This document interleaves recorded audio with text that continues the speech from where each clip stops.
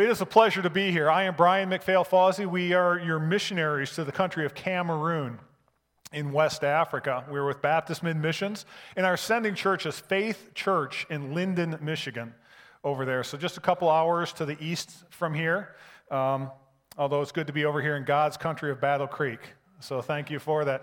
If you wouldn't mind, would you turn in your Bibles to the book of 1 Peter?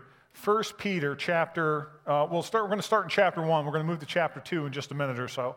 So 1 Peter, but let's, as you're turning, let's have a word of prayer. Heavenly Father, Lord, it is good to be among brothers and sisters in Christ, and I want to thank you. I want to thank you for bringing us back here to this church, which has great meaning to us. It's a significance in our journey to Cameroon. I thank you for the friendship I have with Pastor Tom and Connie and with many within the congregation here. And I thank you for the faithfulness of their prayers for us and their fellowship and the support they give us to be there in Cameroon. Lord, it's good to have a lifeline back home, and we thank you for that. As we look at your word today, Father, I pray that you would make your words clear to us today. Father, that the words I speak would be the words that you would like the congregation to hear. And Father, the words that I say that come from myself and not for you, let them not be heard. And to you be the glory in all things. And we ask this in Jesus' name. Amen. All right. So the book of 1 Peter, Peter wrote this book from Rome, which he called Babylon. It was a name in the New Testament that signifies wickedness, a name that had come to signify everything that was opposed to God. And certainly Rome lived up to that name. Systematic persecution of the Christians by Nero would arrive just a couple of years after this letter was written. And it was in that persecution that we believe that Peter and Paul were martyred for their faith in Christ. And from here, from Rome, Peter writes to the churches in Pontus, in Galatia, in Cappadocia, in Asia, in Bithynia, countries that were to the east of Rome at the time. Countries where Christians themselves, they were in the midst of trials, they were in the midst of suffering, and they were in the midst of persecution for their faith in Jesus Christ. And his goal in writing was to encourage those who were in the midst of these trials, to encourage them to stay faithful, to encourage them to endure the trials, to encourage them to guard and to keep their faith. And in the very first chapter, he reminds them that even in the midst of their suffering, they can still have joy. They can still rejoice. All right? Look at 1 Peter chapter 1, verse 6. It should also be on your handout notes there. Peter writes, "In this you rejoice, though now for a little while, if necessary, you have been grieved by various trials." But the question, how could they have joy? How could they rejoice? How could they do this in the midst of trials, in the midst of suffering, in the midst of persecution? Well, let's just go back a few verses earlier and look at 1 Peter chapter 1, verses 3 to 5 here. He says, "Blessed be the God and Father of our Lord Jesus Christ. According to his great mercy, he has caused us to be born again to a living hope through the resurrection of Jesus Christ from the dead, to an inheritance that is imperishable, undefiled, and unfading, kept in heaven for you, who by God's power are being guarded through faith for a salvation ready to be revealed in the last time." They could have joy because this joy resulted from their enduring hope, from a living hope, from a certain hope, a hope that remained in the middle of trials, in the middle of suffering, and in the middle of persecution. They could have this joy because it was not based in a human hope, in a fading human hope, but in this certain hope of their salvation in Jesus Christ. And if we are in Jesus Christ, friends, we have this same hope. This is a certain hope. It cannot be corrupted. It cannot be taken from us. Even as Paul tells us in the book of Romans, Romans chapter 8, that there is nothing that can separate us from the love of Christ. There is nothing that can separate us from our salvation. Even if we have trials, even if we have suffering, even if we have persecution, for a little while. At the end, it is certain that we will inherit eternal life with God. Our salvation is certain. Our joy is based in this certain hope. It is based in an enduring hope. It is based in the promises of a God who is faithful. Right?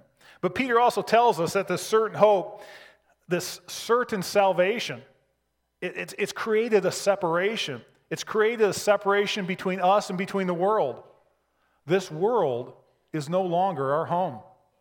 Several times in this book, Peter reminds us that we no longer belong to this world. We are exiles. We are pilgrims. We are voyagers. We are strangers. We are aliens here on earth. We no longer belong to the races or the peoples of the nations of this world or its entanglements. But that's not to say that we are pilgrims that don't belong anywhere or who wander without purpose. Rather, Peter reminds us that we have a higher calling and we have a higher purpose. And Peter goes on to encourage us to remain true to that higher calling and to that higher purpose. He reminds us that we have been transferred from the kingdom of the world to the kingdom of heaven. He reminds us that we have been made part of a peculiar group and that God has given this peculiar group a great mission. Look with me now, if you would, at 1 Peter chapter 2, verse 9. Peter writes, "But you are a chosen race, a royal priesthood, a holy nation, a people for his own possession, that you may proclaim the excellencies of him who called you out of darkness into his marvelous light."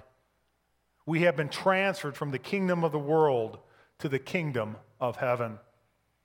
Look again at the last part of this verse. Of him, that's God, of him who called you out of darkness into his marvelous light. Right?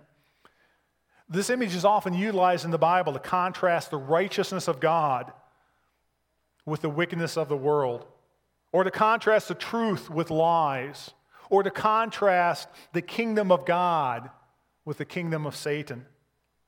Just a few examples here in your notes. John 1, 4 and 5. In him was life, and the life was the light of men. The light shines in the darkness, and the darkness has not overcome it. Or Acts 26:18. To open their eyes that they may turn from darkness to light, from the power of Satan to God, that they may receive forgiveness of sins and place among those who are sanctified by faith in me. Or finally, Ephesians chapter 5, verse 8. For at one time you were darkness, but now you are light in the Lord. Walk as children of light. So we have been transferred from darkness into light. We have been taken from the kingdom of Satan and placed in the kingdom of God. We have been liberated from the captivity to our sin to have the righteousness of God.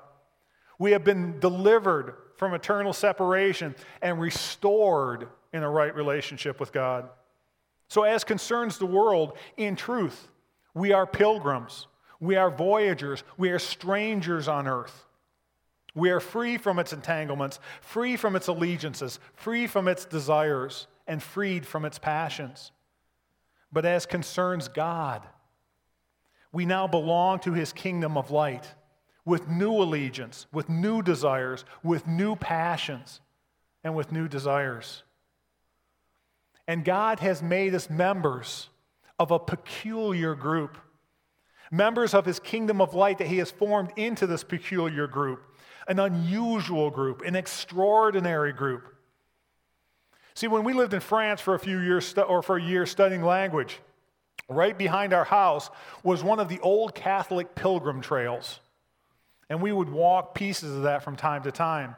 So when I think of a pilgrim, I often have this image of somebody who makes a solitary voyage. Right? A person who walks with a stick in their hand and a pack on their back, searching for wisdom or searching for spiritual illumination. I don't often think of pilgrims as a group. And when I think of another term that the Bible calls us, when the Bible calls us citizens of heaven, Sometimes I think of our American society in which we are a group of citizens, but in truth, we act individually. Each one does his own thing. Each one goes his own way. But in 1 Peter chapter 2, verse 9, Peter doesn't speak of individuals or of a group of people who act individually. The you here, it's plural. We are strangers, we are exiles, we are pilgrims, but we are not solitary acting individuals. We are not lone wolves who are out wandering the fields. Rather, he speaks of a peculiar group, a special group, a unified group. And note the various description he uses to describe this group: a chosen race, a royal priesthood, a holy nation, a people for his own possession. Each of these descriptions reveals a different aspect of this group, and each has a signification. Right? A chosen race. A chosen race. The word in the word in Greek here for race carries a sense of descendants of the same genetic stock. Yet we know that Peter is writing to churches that are made up of both Jews and of Gentiles. So this race, this identity, is something other than that of earth. Rather, in Christ, we are now of the same race. We are now of the same genetic stock. Perhaps this gives us the idea of a new creation, of being a new creation, or maybe it's the indwelling of the Holy Spirit. And we are a chosen race, a chosen people. Before all time, before the creation of the world, God chose us to be saved, to be a member of this chosen people. God chose us according to his will, according to his pleasure, and to accomplish his goals. Each of us here that belongs to Christ has been intentionally chosen by God. Each of us has a purpose, and each of us has a role to play in his plan as part of this special group. If you belong to Christ, you are not here by chance. If you belong to Christ, you are not a member of this church by chance. We are a chosen race. And then he goes on to say that we are a royal priesthood. We are all priests of the kingdom of heaven. And what is the role of a priest? Well, during the time of the Old Testament, the role of the priest was that of a mediator, to help bring mankind closer to God, to dispense God's truth, his justice, his favor, his discipline. And you know that this role doesn't change for us in the New Testament. In fact, Peter has cited Exodus chapter 19, verse 6 here. All right? The very role that the nation of Israel played in God's plan is the same role that we play today. They were to be priests to attract the world to God, to help the world to be reconciled to God. And we are all priests to do the very same thing, to help reconcile the world to God. So we are a chosen race. We are a royal priesthood, and we are a holy nation.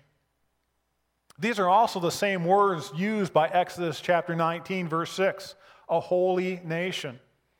A nation with an identity as a special people, a nation set apart, a nation separate, a nation different than any other nation in the world in its life, in its pursuit, and in its purpose for existence. And a holy nation also signifies a nation in which the people are truly holy, in which the people are righteous.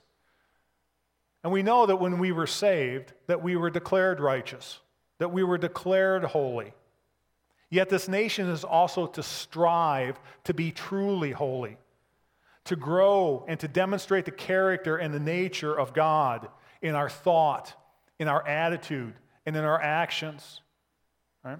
To reflect the original image in which we were created. And this is in order to please God. And this is in order to demonstrate God to the world. Because, friends, the world comes to know our God by how we act and through us. So we are a chosen people. We are a royal priesthood. And we are a holy nation. And then Peter goes on to tell us that we are a people for his own possession. A people for his own possession, his precious possession. A people that belong to God for his pleasure and for his purposes. In French, this reads, a peuple acquis, an acquired people. Yes, he has chosen us before all time, but we are an acquired people, acquired by the blood, acquired by the precious blood of his Son, Jesus Christ, a people of great value for which he has paid a great price. And so all of these descriptions, a chosen race, a royal priesthood, a holy nation, a people for his own possession, all describe what we call the church. I heard a couple of you saying it out there. Exactly, the church. The church is something very special. It is peculiar. It is extraordinary. It is unlike any other group in the world. And God called us out of darkness into his marvelous light. He brought us into the kingdom of heaven. And God created this peculiar group, the church, to give it a grand task and to give it a grand mission. And what is this mission? Well, I can tell you what it's not. We are not called from darkness into his marvelous light just to be a social club where we can spend a little bit of time. We are not called from darkness into his marvelous light to seek a blessed life here on earth, to chase after our safety and security, or to procure our comfort and convenience. We're not called from darkness into his marvelous light to build grand edifices here on earth where we can fulfill some form of religious duty. And we're not called from darkness into his marvelous light simply or solely to be a charity organization to aid the poor and the marginalized. No. A chosen race, a royal priesthood, a holy nation, an acquired people. These descriptions show us that the church is something very special that has a reason for its existence. So let's look again at 1 Peter chapter 2, verse 9. We're going to pick up on a couple of particular words here. But you are a chosen race, a royal priesthood, a holy nation, a people for his own possession, that, or so that, you may proclaim the excellencies of him who called you out of darkness into his marvelous light. That, so that, that's the reason, that's the purpose, the objective for which God has called us from darkness into his marvelous light, so that we may proclaim the excellencies of him who called us. Here it is. This is our purpose. This is our objective. This is the reason for which God has created us. This is the reason for which he has saved us and why he has formed us into this special group. So that. But what does this mean? What does proclaim the excellencies mean? How should we understand this? Well, I want us to see how God expressed this in the book of Isaiah. Isaiah chapter 43, verse 7. Again, this should be in your handout if you have that. Isaiah 43, 7. Everyone who is called by my name, whom I created for my glory. Catch that? Whom I created for my glory, whom I formed and made. Then we come down just a few verses later, Isaiah 43, 21. The people whom I formed for myself, that they may declare my praise. So to proclaim the praises of God is to worship and to glorify God. That is the ultimate goal, and that is the reason for which he has called us out of darkness into his marvelous light. It is the ultimate goal of God, his glory. All that he does for his glory. And he has formed this special group, the church, to accomplish this goal. In fact, the church, his chosen people, is the sole human means in this age by which God accomplishes this goal. Look with me, if you would, in the book of Ephesians. Ephesians chapter 3, verse 10. Ephesians 3:10. So that through the church the manifold wisdom of God might now be made known to the rulers and to the authorities in the heavenly places. If you'll extend me just a little bit of liberty, I might read this to say, so that through the church the manifold excellencies of God may be made known. And then we can come down to Ephesians chapter 3, verse 21, just a few verses further on, where it says, to him be glory in Kellogg's. No? To him be glory in the Republican Party. No, to him, exactly, my friend, to him be glory in the church and in Christ Jesus throughout all generations, forever and ever. Amen. And I hope that we understand this. The great God of the universe, he who created all, who is all-powerful, he who is all-knowing, he has entrusted this great task, this great mission to his church, to his chosen race, to his royal priesthood, to his holy nation, to his acquired people. And certainly God glorifies himself by other means. But among mankind, the church is the only means that he uses to glorify himself. This is our great commission purpose. This is our great commandment purpose. This is our priority purpose. This is our governing purpose. But Peter expresses purpose in another way, as we've already seen, in another way other than to worship and to glorify God. He said, so that you may proclaim the excellencies of God, announce the excellencies of God, declare the excellencies of God, declare his moral excellence, declare his righteousness, declare his marvelous works, declare the excellence of his being, declare his Son, Jesus Christ. Do not rest silent. Announce these things, declare these things. And when we announce these things, we worship God and we glorify God. So there's an internal mission of the church in announcing these things. There's an internal mission in the church in worshiping and glorifying God. We're assembled here today exactly for that purpose, to proclaim these things, to worship and to glorify God. Us, the church, a group of pilgrims, a group of people of a chosen race, of a royal priesthood, of a holy nation, an acquired people. We are here to worship and to glorify God.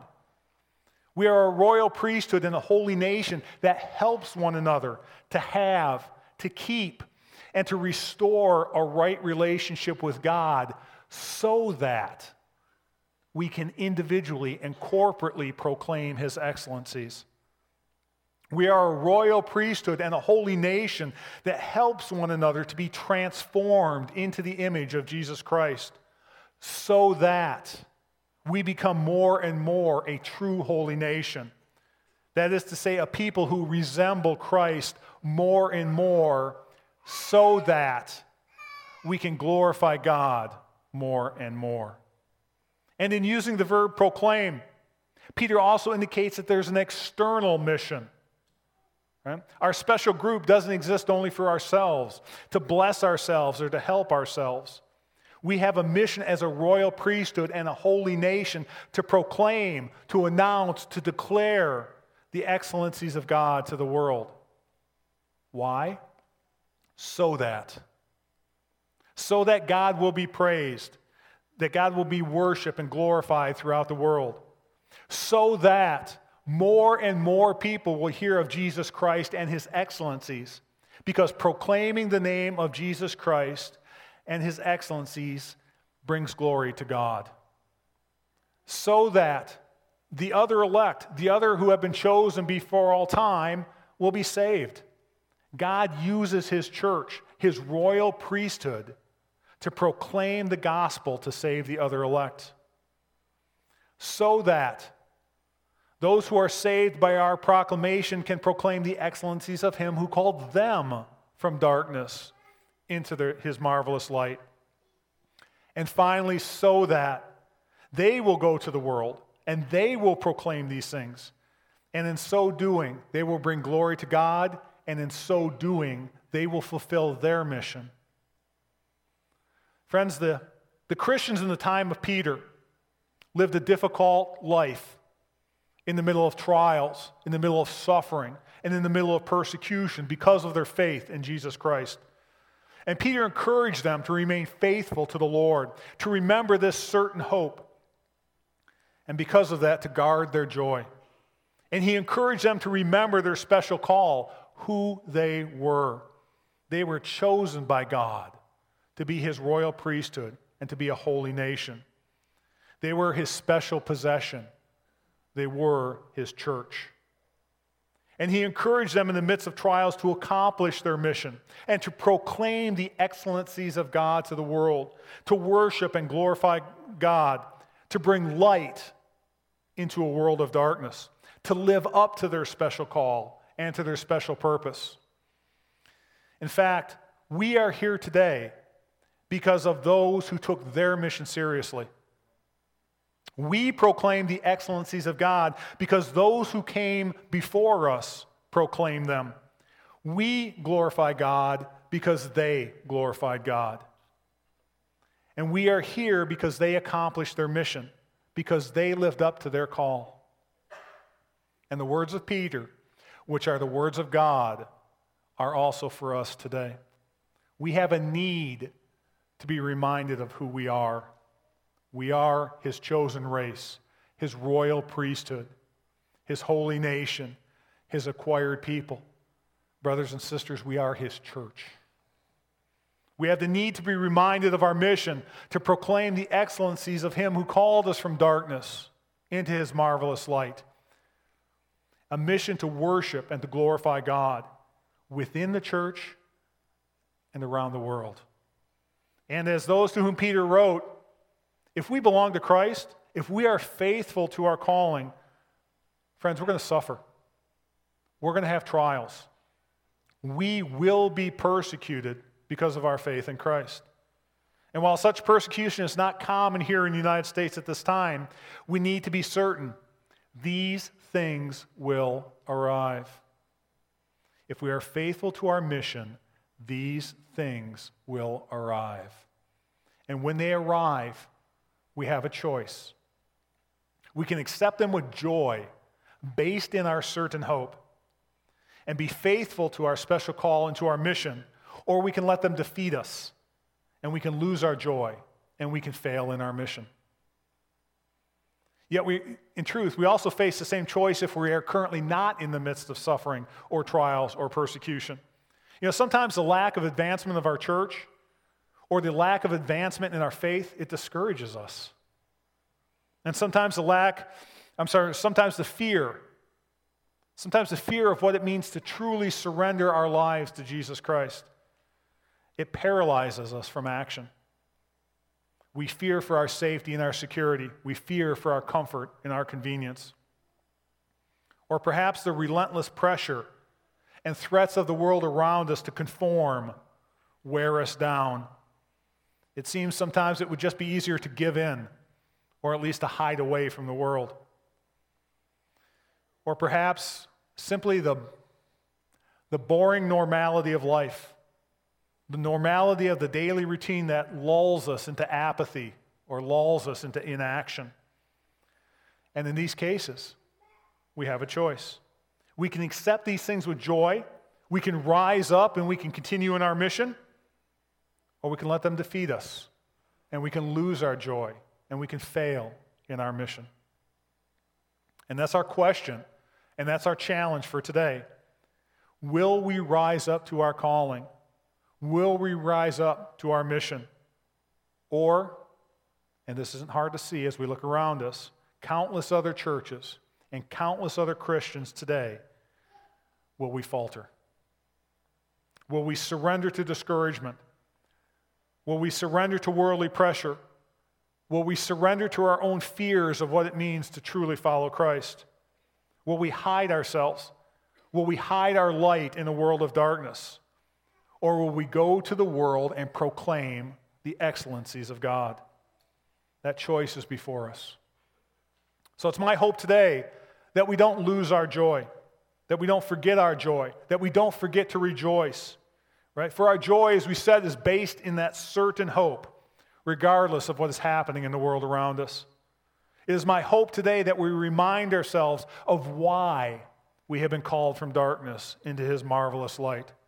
It is my hope for today that we deeply reflect on what it means that we are called a chosen race, a royal priesthood, a holy nation, His acquired people. And it is my hope today that we take seriously our calling, that we take seriously our mission to proclaim the praises, to proclaim the excellencies of God, to worship Him and to glorify Him. Our priority purpose, our governing purpose, our great commandment purpose, our great commission purpose. Friends, it's my hope today that we would choose to be His church.